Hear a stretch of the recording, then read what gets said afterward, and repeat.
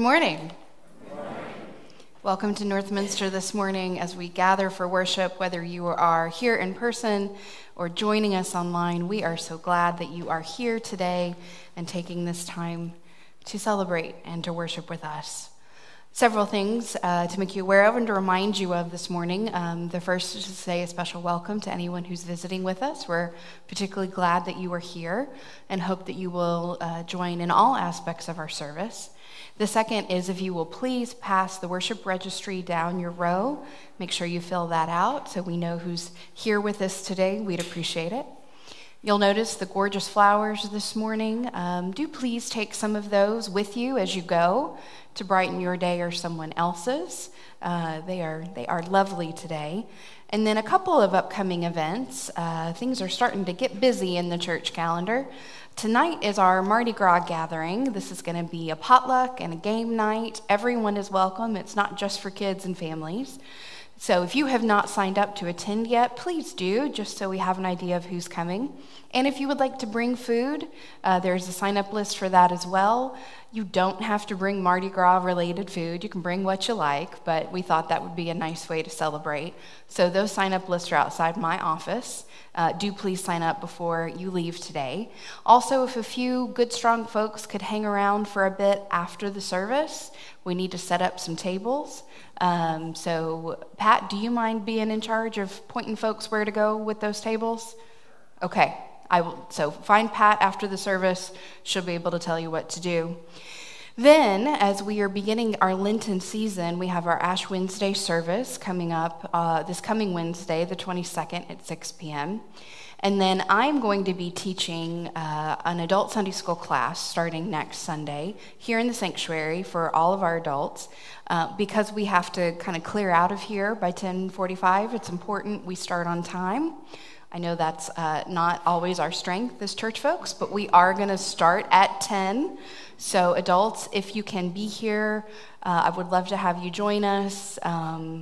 And it's for all of our adult classes, so do please plan to come. Kids will have their regular classes. Also, you will have noticed probably in your order of worship today, there is a little purple strip of paper that says hallelujah on it. Adults, it is important you keep hold of those. That is going to be part of our children's message here in just a few minutes, and I will give you more instructions about that as we get to it, but I think it's going to work out really nicely for us to do that together. Now, with all of that said, let's take a deep breath together.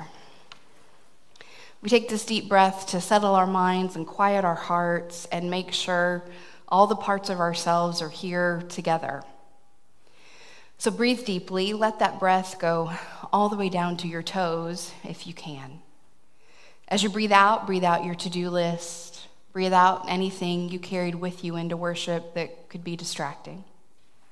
Breathe in again. Know that you are loved by God. And then please join me in our call to worship. Come to the mountain, not because you already understand, but because you want to see Jesus. Come to the mountain, not to get something no one else has, but because you want to see Jesus. Come to the mountain, not to stay forever in holy stasis, but because you want to see Jesus.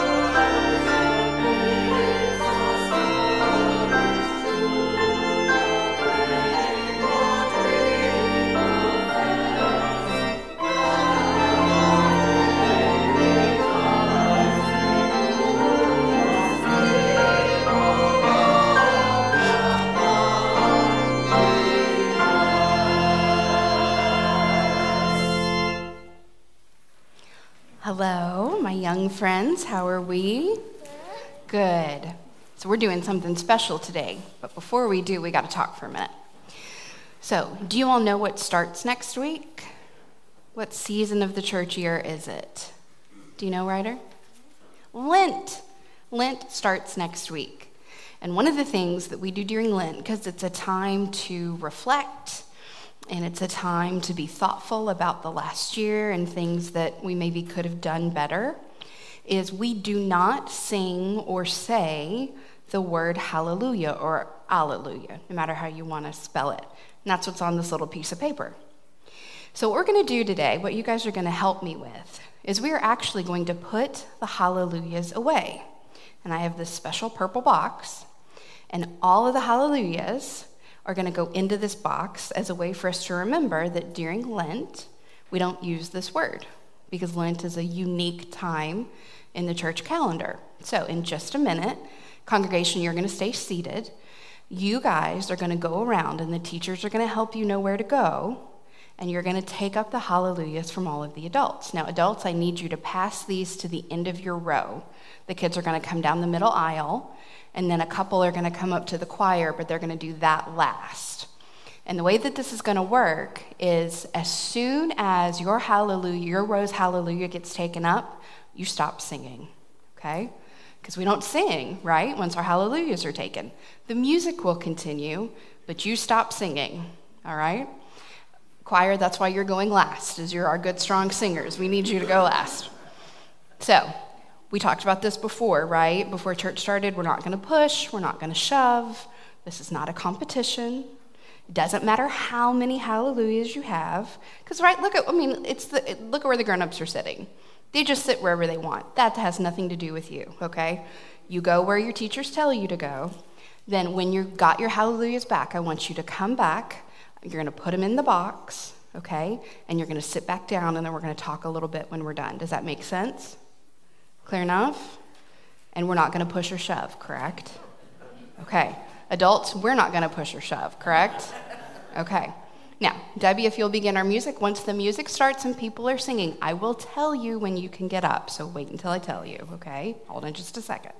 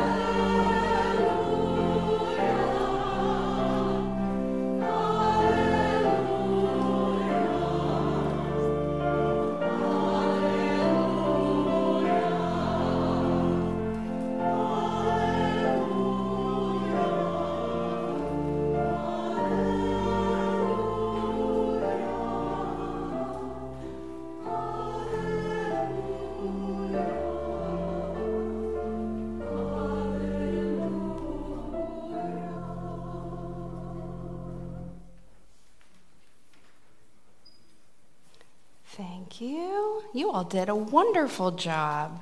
Adults, so did you. I really appreciate that. So what's going to happen is this special purple box is going to stay just like it is. And it's going to go up on the communion table right up there behind me. And it's going to sit there for all of Lent with all of our hallelujahs in it that you all just helped me take up. And then for Easter, we will take them back out and spread them back out to everybody who's here. And you're going to help me do that too. So I really appreciate your help. And I hope you remember, even though we don't sing or say hallelujah during Lent, we always have them. We just put them away for a little while. Now, last thing we're going to do, we have to pray, right? So turn around, face the congregation, sit up nice and tall and straight. I will say the first line, you say it back to me nice and loud. I see the face of Christ in you. I see the face of Christ in you. The love of God comes shining through. The love of God comes shining through. And I am blessed to be with you. And I am blessed to be with you. O holy child of God. O holy child of God. Amen. You can go back to your seats now.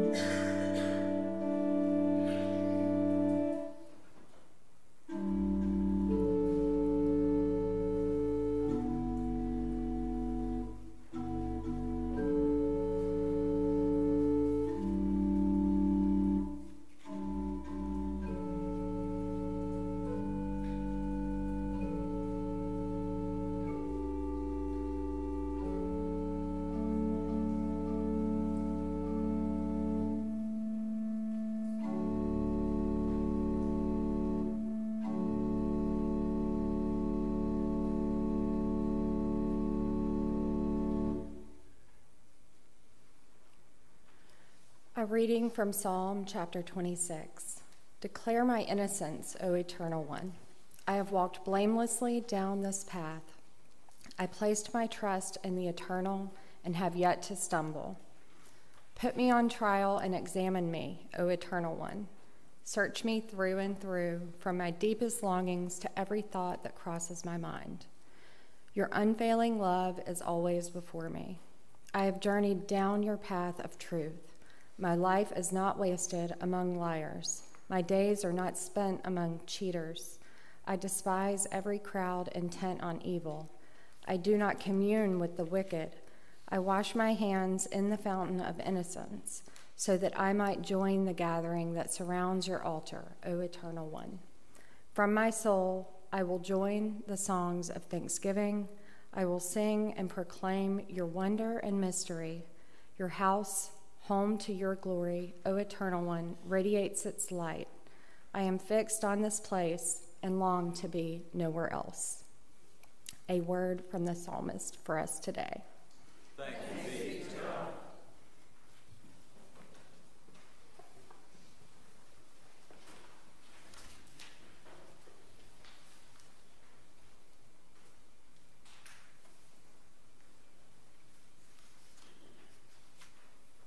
Let's pray together. A mountaintop encounter, shining like the sun in the kingdom of heaven. Our past, our hope, and our reality coming together as one. We thank you, O God, for this glimpse of your glory. We thank you, too, for the other glimpses you have given us in your creation, in your children, in our community. We pray for hearts open to recognizing you in ordinary places today. We pray for those who struggle to see, that the brightness of your cloud may cover them and light their way, revealing your presence in the midst of all the challenges of this life, shielding them from the shadows of mind and heart, shadows of injustice and violence, shadows of anxiety and illness that threaten to overtake and crowd out your presence and care. Let your light reflect from your face to theirs.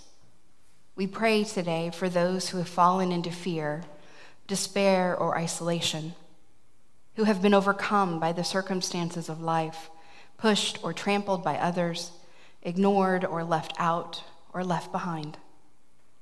Reach out your hand, O God, and touch them with your courage and peace that they may be strengthened to stand in your power. And we pray today that you would raise our eyes up, to look up from the things we cling to so tightly. May we see you wherever we look, and may we be open to receiving the gifts we need to follow faithfully, whatever the cost. We ask these things and all things in the name of the one who calls us to lay ourselves aside to take up his abundant life even now, Jesus the Christ. Amen.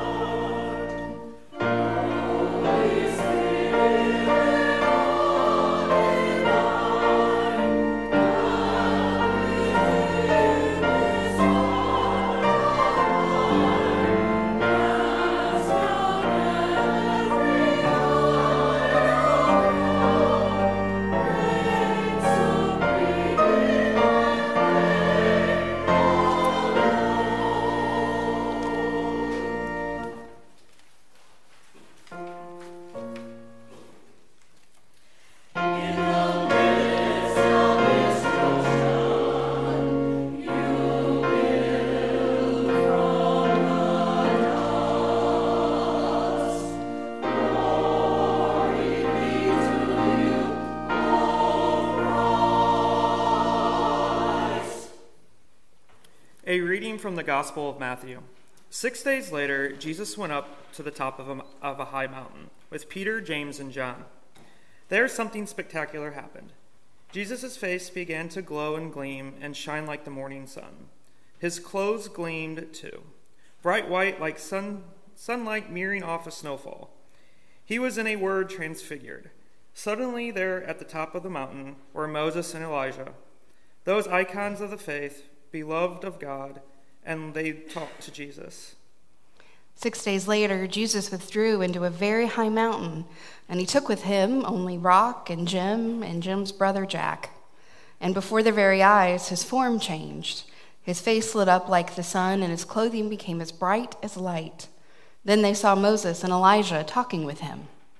Seeing this, Peter said, "Lord, how amazing that we are here to see these heroes of our faith, these men through whom God spoke. Should I quickly build some shelter? 3 small tabernacles for you, for Moses, and for Elijah?" As Peter spoke, a bright cloud enveloped all of them. A voice from the cloud spoke, "This is my beloved Son. With him I am well pleased. Listen to him." So the rock spoke up and said to Jesus, "Sir, it is sure wonderful that we are here. If you say so, I'll build 3 chapels on this spot, one for you, one for Moses, and one for Elijah." He had hardly gotten it out of his mouth when a brilliant cloud enveloped them, and they fell prone on the ground. But Jesus, who was by this time used to his disciples being plagued by fear, touched them. Jesus said, "Get up, don't be afraid." And when the disciples got up, they saw they were alone with their Lord. When the students heard that voice, they fell on the ground, scared out of their wits.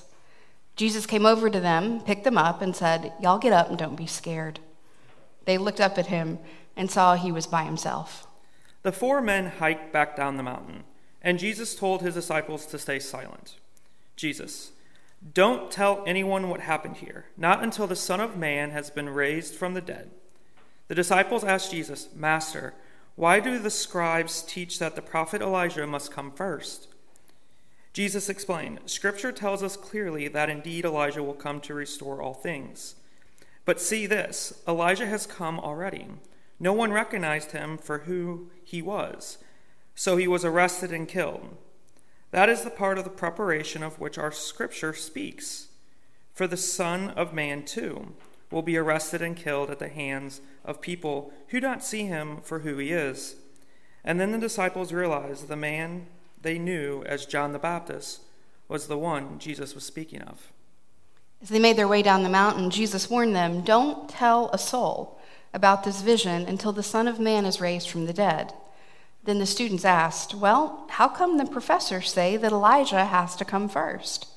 Jesus replied, "Elijah indeed does come and gets everything in order.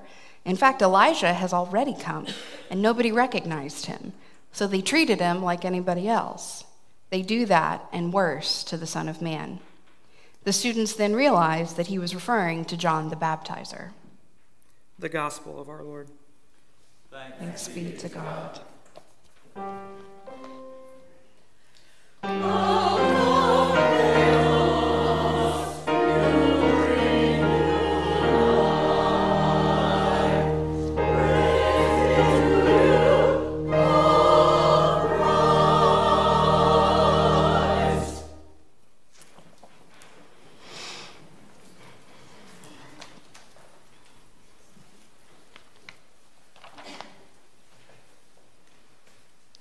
That second reading that I was doing is from the Cotton Patch Gospel that Clarence Jordan wrote that we talked about several weeks ago. You always have to appreciate where he throws in a y'all or calls Peter the Rock. Let's pray together. O God, may the words of my mouth and the meditations of all of our hearts be acceptable in your sight, and may we hear a word from you today. Amen. There are times when the best thing you can be is quiet. In fact, science proves that silence relieves stress and tension and replenishes our mental resources. When we're quiet, our brains can switch to default mode that allows for daydreaming and meditating. Perhaps most importantly, being quiet has been shown to regenerate brain cells. Good teachers know not to answer the questions that they pose, but allow their students time to respond. The best pastors and chaplains understand silence as a valuable part of pastoral care, and monastic communities have embraced silence as a way of being closer to God and hearing God speak since the 3rd century. Moreover, being quiet is just good sense when it comes to keeping you out of trouble. That was a lesson I never learned. I was always the one who had to have something to say. I'm sure that shocks all of you. It's also good advice when you're less than an expert on a given topic. How fewer arguments would there be in the world if we all took advantage of that adage to think before we speak? How much healthier would our marriages and long-term relationships be if we were as thoughtful with our words when we speak to our partners as when we are picking out that birthday card that needs to be just right? The Bible is full of verses about the value of being quiet. Here's a quick handful. Psalm 141, verse 3. Set a guard, O Lord, over my mouth. Keep watch over the door of my lips. Proverbs 29:11. A fool gives vent to his spirit, but a wise man quietly holds back. Proverbs 11:12. Whoever belittles his neighbor lacks sense, but a man of understanding remains silent. Lamentation 3, verse 26. It is good that one should wait quietly for the Lord. And then Ecclesiastes 9:17. The words of the wise heard in quiet are better than the shouting of a ruler among fools. Not only do we live in a noisy world, and just think for a second about all the things in your life that make noise. Cell phones, TVs, cars. Our washing machine sings when it's done. Anybody else's? Dog toys, children's toys, children, animals. All of these things that make noise in our lives. So much so that I'm willing to bet we're uncomfortable with silence, and our impulse is often to fill the void when silence could be more useful. Even when we might learn more by being quiet, we're not good at it. And even, as with Peter in this morning's story, the voice that really matters is God's. Today is Transfiguration Sunday. Transfiguration meaning a complete change of form or appearance. It is the last Sunday of the season of Epiphany, and as with the children, as I said to them, it is the last Sunday before Lent begins. So today is an important bridge in the church calendar, leaning unmistakably into Lent, while at the same time foreshadowing Easter, all from a single mountaintop. Today is absolutely a day on which Peter should have been quiet. 6 days after foretelling his death, Jesus leads Peter, James, and John up a high mountain, echoing Exodus and the story of Moses. I'm sure you remember. At the top, Jesus is transfigured before them, his face shining like the sun, and his clothes become white as light. In this moment, Moses and Elijah appear and talk with Jesus, ensuring that the echoes from long ago resound in the ears of the disciples and us as readers. In his recognition of this otherworldly moment, Peter says to Jesus, "Lord, it is good that we are here. If you wish, I will make 3 tents here, one for you and one for Moses and one for Elijah." Now, perhaps that seems strange, but as commentator David Luce helpfully notes, some New Testament scholars suggest that it is the appropriate cultic response to what is quite literally an epiphany, a manifestation of divine presence. Peter wishes to make a booth, a tent, a tabernacle, perhaps referencing the Jewish festival of tabernacles, by which to offer lodging to these historic and significant religious figures. Others see in Peter's suggestion more of a desire to preserve the event. And still others have been struck by this as a characteristic of Peter and many of us. When encountered by something beyond our reckoning, our first inclination is to do something, anything. When encountered by something beyond our reckoning, our first inclination is to do something, anything. You can just visualize impulsive, passionate Peter jumping up and down with his hand in the air like an elementary school student who is desperate to give the right answer. He's sincere as a heart attack, clearly a verbal processor, and in his attempt to make sense of the magnificent transformation taking place before his eyes, he tries to talk it out, to speak words for the unspeakable, only to be interrupted by a voice from heaven. Now, can you imagine what that might have felt like? You're talking, you're processing your verbal processor, you're trying to figure out what's happening in front of you. You may not even be aware of what you're saying. It may not be that important. And then you're interrupted by God. What must it have been like to be shoved, because Peter didn't choose this.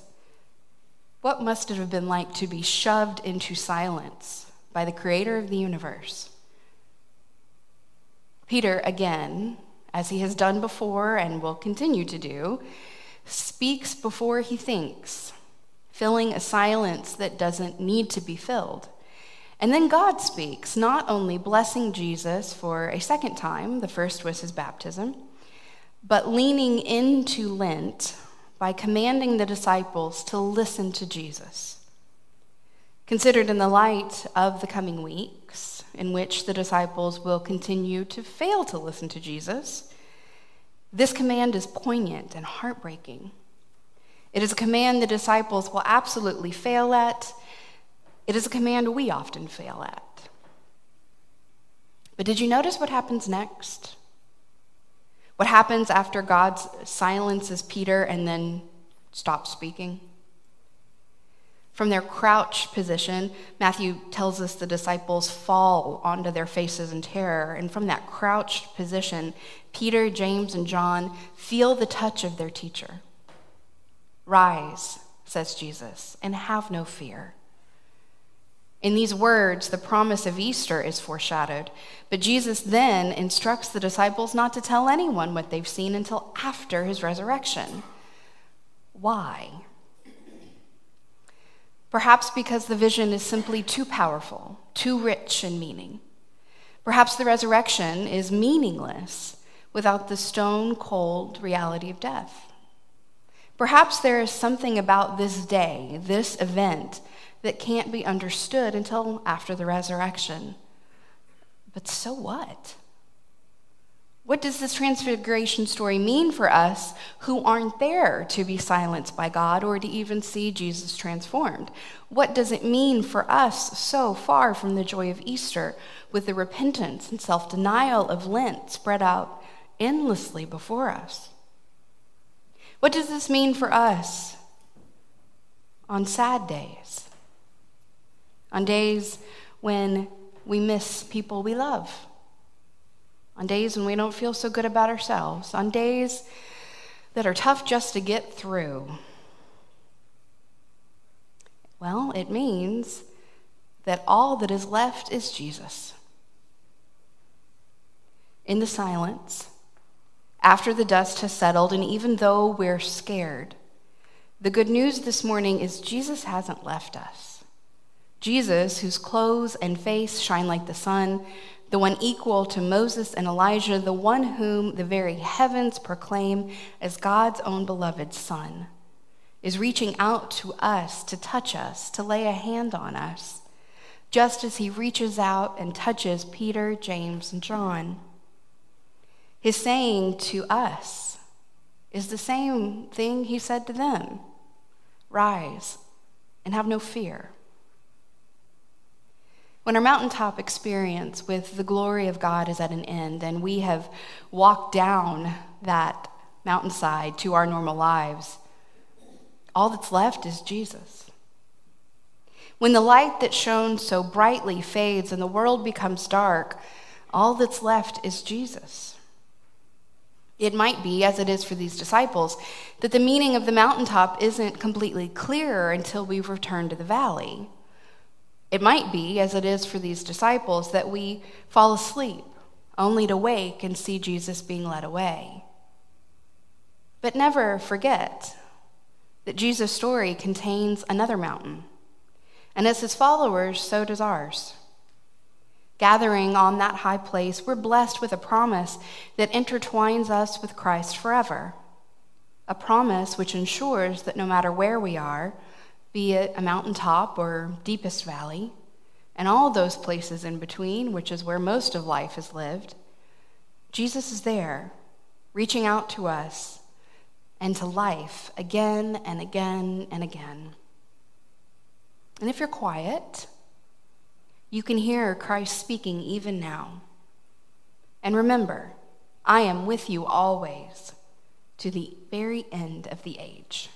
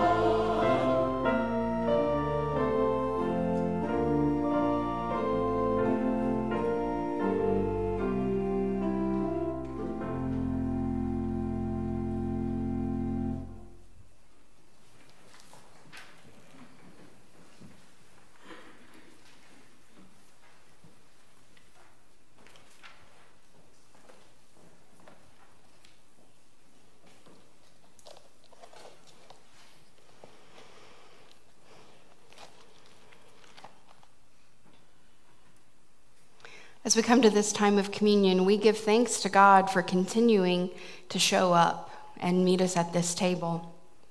We are created in your image, O God, and we are different from one another, and yet we are also somehow one. Still, we fight tooth and nail to keep God's table from hosting the fullness of Christ's body. And though we long to practice love, evil still sometimes can have its way with us in our communities. We struggle to confront unjust powers and prejudices that keep us from being in full relationship with God and with one another. But in Jesus, God shows us an alternative way. Jesus practiced countercultural socializing. He was friends with the despised of his time, the ill, the bleeding, women, tax collectors, the poor. Jesus, God in flesh, found companionship in the ones deemed sinners or unclean by religious leaders. And he modeled for us what it looks like to practice love, not only impersonally, but by confronting political and religious powers that destroy. The good news of this table is that we are all worthy to be here, each of us, with our doubts, our shortcomings, our failures, our griefs. We're not just allowed to be here. We're not just tolerated here. We are overwhelmingly welcomed and wanted here as beloved and claimed children of God. This is not my table. This is not Northminster's table. This is God's table. And at this table, there is always enough food, enough chairs, enough leaves to be added for all who seek to sit around the table. Here, we honor Creator and creation. We celebrate the table fellowship of Jesus. All are worthy and all are welcome. As we receive the fruits of the Spirit, we celebrate the communion of all things. Creator, Christ, and Spirit dance as one. So may it always be. If you would, please join me in the Lord's Prayer. Our Father, who art in heaven, hallowed be thy name. Thy kingdom come, thy will be done, on earth as it is in heaven. Give us this day our daily bread, and forgive us our trespasses as we forgive those who trespass against us. And lead us into temptation, but deliver us from evil. For thine is the kingdom and the power and the glory forever. Amen. Because of his relentless pursuit of love, Jesus was seized by those in power. On the night he was arrested, he gathered with his companions for a meal and gave us a pledge of love that does not go away with death. On that night, he took bread, he gave thanks for it, he broke it, and he gave it to the disciples, saying, "Take and eat, all of you. This is my body, surrendered for you."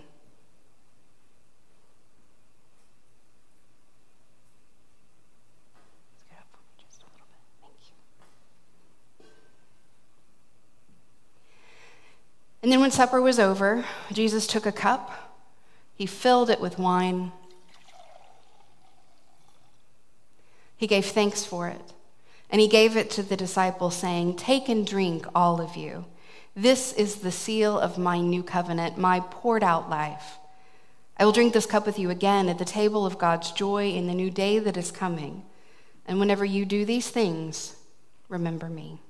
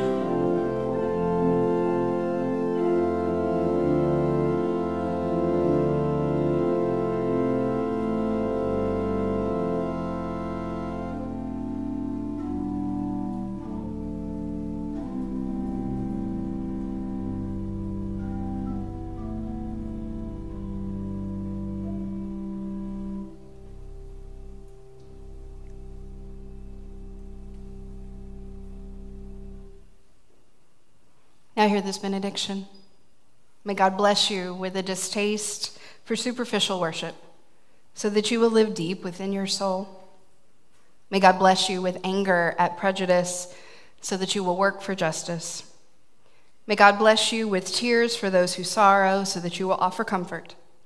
And may God bless you with enough foolishness to believe that you can make a difference in the world. Go be salty. Amen.